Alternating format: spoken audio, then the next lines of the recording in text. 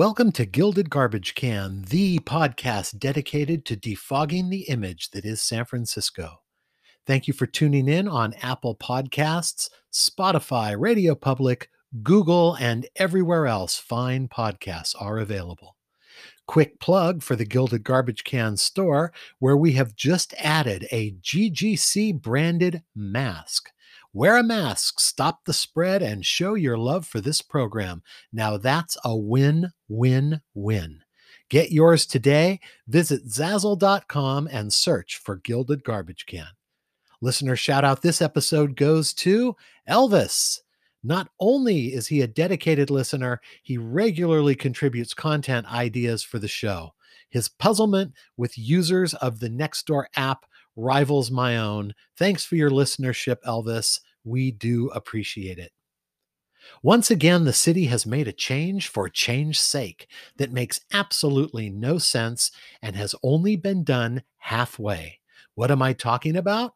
Well, it's time for another installment of City Hall hates cars and drivers but loves issuing parking tickets and does everything it can to extort money by tripping you up. Actually, this may be the first installment. Anyway, all around San Francisco, there are city parking lots that are metered. At one time, each parking stall in these lots had an assigned parking meter, and each of those meters had a unique number that allowed you to pay for parking via a super convenient app called Pay by Phone. Anytime you park at a meter that has a code, you fire up the app, you pay for your parking. So far, so good. About a year ago, MTA decided to remove the individual meters from these lots, probably because they were always being vandalized or otherwise broken, and replace them with a central kiosk system whereby you enter your car's license plate number, add your time, pay, and then get this ticket that you place on your dash so the meter folks can see how long they have to wait around before they can issue you a ticket and then take a break.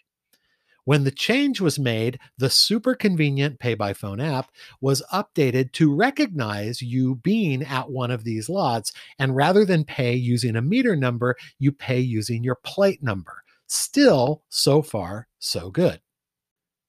Then all of a sudden, one day, something happened. A brilliant person or team within MTA decided, hey, let's change our parking lots from pay by plate to pay by stall number. I suspect the logic here is something like this. When you park and walk away from your car, it's much easier to memorize a 2-digit stall number than it is to memorize your plate. I imagine lots of people input their plate number wrong and fought tickets, and this was really cutting into MTA worker break times, so they changed. So they switched it up to pay by stall, made that change, updated the app, and that should be the end of it, right? Oh no. For you see, the city changed the rules and told the makers of the app to update it so when a user enters the kiosk number, they are prompted to enter their stall number. But what they failed to do is actually number the stalls, so it's impossible to complete the transaction by app.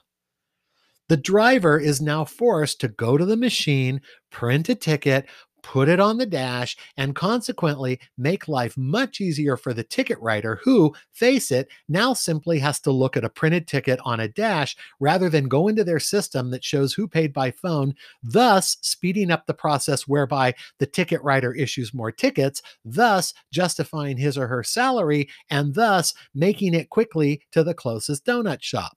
That's a lot of thuses.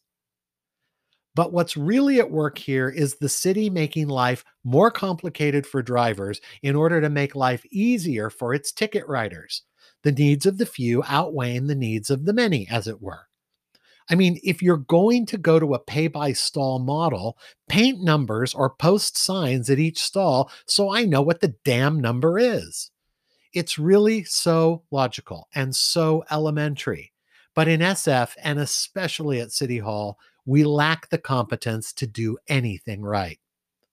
It's obvious the people who came up with these ideas and then reviewed and approved the project plans either take the bus everywhere, have drivers, or most likely are exempted from having to pay for parking. I'll bet that's it. What do you think?